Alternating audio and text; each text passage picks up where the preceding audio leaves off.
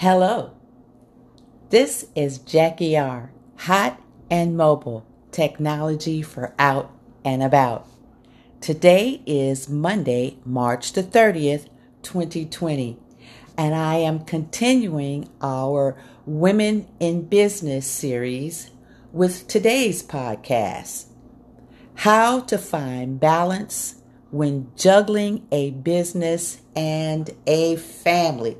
And that's not always an easy thing to do, especially if you're a single parent and you have more than one child.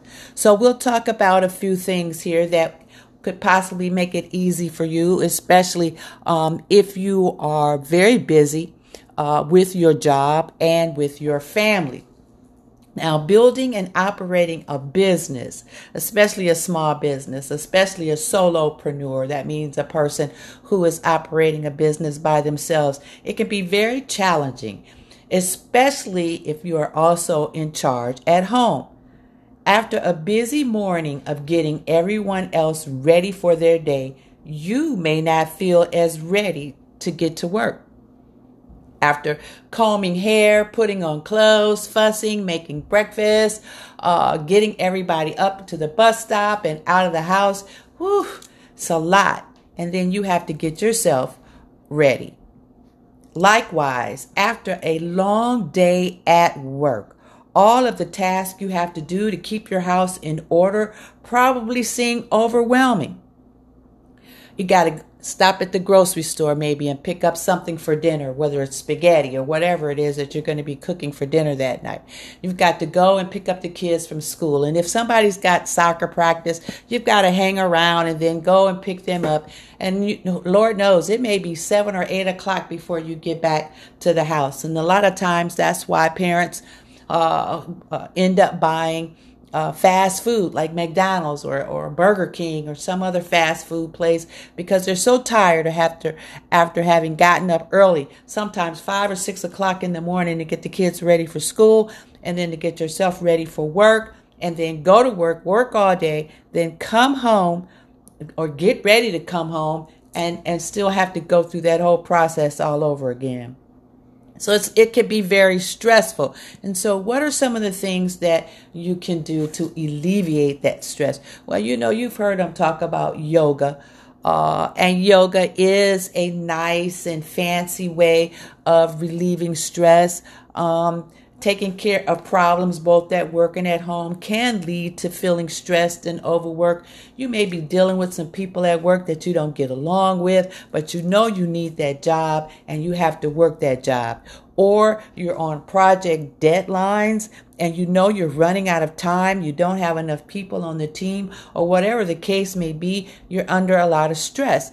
And then you've got to go and work with your kids or your kid who may have had a bad day at school and got in trouble, and they called you at work or called you on your cell phone, and it's like, oh my God, what has little Johnny done now? And so it can be extremely stressful. And so in order to be successful in your small business and taking care of your family, you have to also take care of yourself. And so doing yoga, even if it's just arm stretches up, just stretching your arms all the way up and down, pulling your shoulders back, or just pulling your legs out and pointing your toes straight ahead and just stretching, doing something to alleviate the tension that has accumulated in your neck, in your back, and in your arms. So some other things you might do, especially if you're working on the kind of job where you have some flexibility, you might try leaving early for work. Maybe listening to some of your favorite music in the office. I know that always works very well, especially when I was teaching Microsoft Office classes. In the mornings, I would play classical music when the students got to the classroom because I knew that they had been stuck in traffic or driving in a lot of traffic to get to that class. So I'd play classical music. But then in the afternoons, after they'd come back from lunch, after having maybe a hamburger or something heavy for lunch, I'd play some more upbeat music. Like maybe I might even throw in a little James Brown, something to get them stimulated. And so playing music in the office is always a good idea to calm your nerves, to calm the tension, and to alleviate some stress. Also, go for a jog when you get home. Instead of jumping right into cooking something for dinner or getting the kids all organized or asking about homework or you can't watch TV, try maybe jogging or spending 5 or 10 minutes for yourself. I know when my mom, who was a single parent with 3 kids, would get home from work, she would not allow us to say anything to her for the first 30 minutes. She had to do everything for herself, take her clothes off, refresh herself, take her wig off, put on her good shoes, some comfortable shoes, maybe her moo-moo, or whatever she had to do. She spent that time, that 30 minutes, getting herself relaxed and alleviating the stress. You need this time, this chance to unwind and clear your head from the stresses of working and of taking care of a household. Now, if you are a single parent, or even if you're a married couple with a child or children who are not school age, you have to find quality daycare. And that's not always easy. And a lot of times, these daycare places, you see them, maybe they're advertised or they're right around the corner in the neighborhood and or not too far from your subdivision or right down the street from the apartment complex where you live. You don't really know these people. You're only going by maybe word of mouth recommendation or the fact that they are within your budget. They're close, especially if you don't have an automobile. And so you are leaving your child in the care of a stranger, really tell you the truth.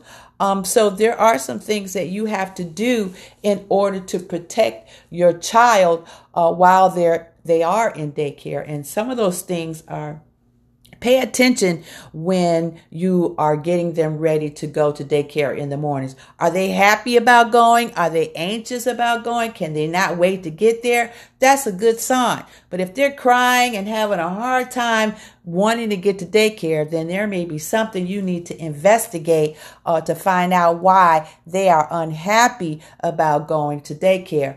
By the same token, when you get ready to pick them up, if they're crying and don't want to leave and they don't want to leave their friends and they don't want to leave their teacher, that's also a good sign that they are happy in the environment that they're in, and you can trust that you can take little Johnny back to the daycare the next day.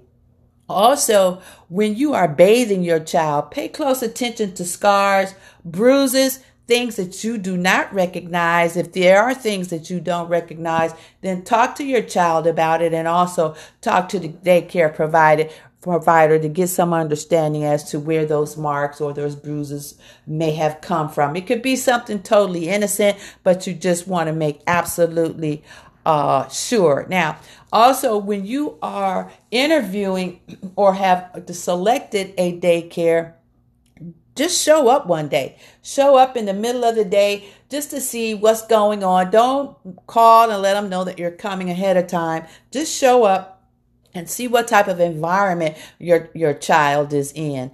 If it is a prospective babysitter or nanny, set up a trial day where they can come and you can see how they interact with your child while you're still there. That way you'll have no worries while you're trying to take care of your business. You've got to trust the people that you're leaving your child with, because after all, your child is an extension of you, and what pains and happiness they feel, you as a parent feel the same thing.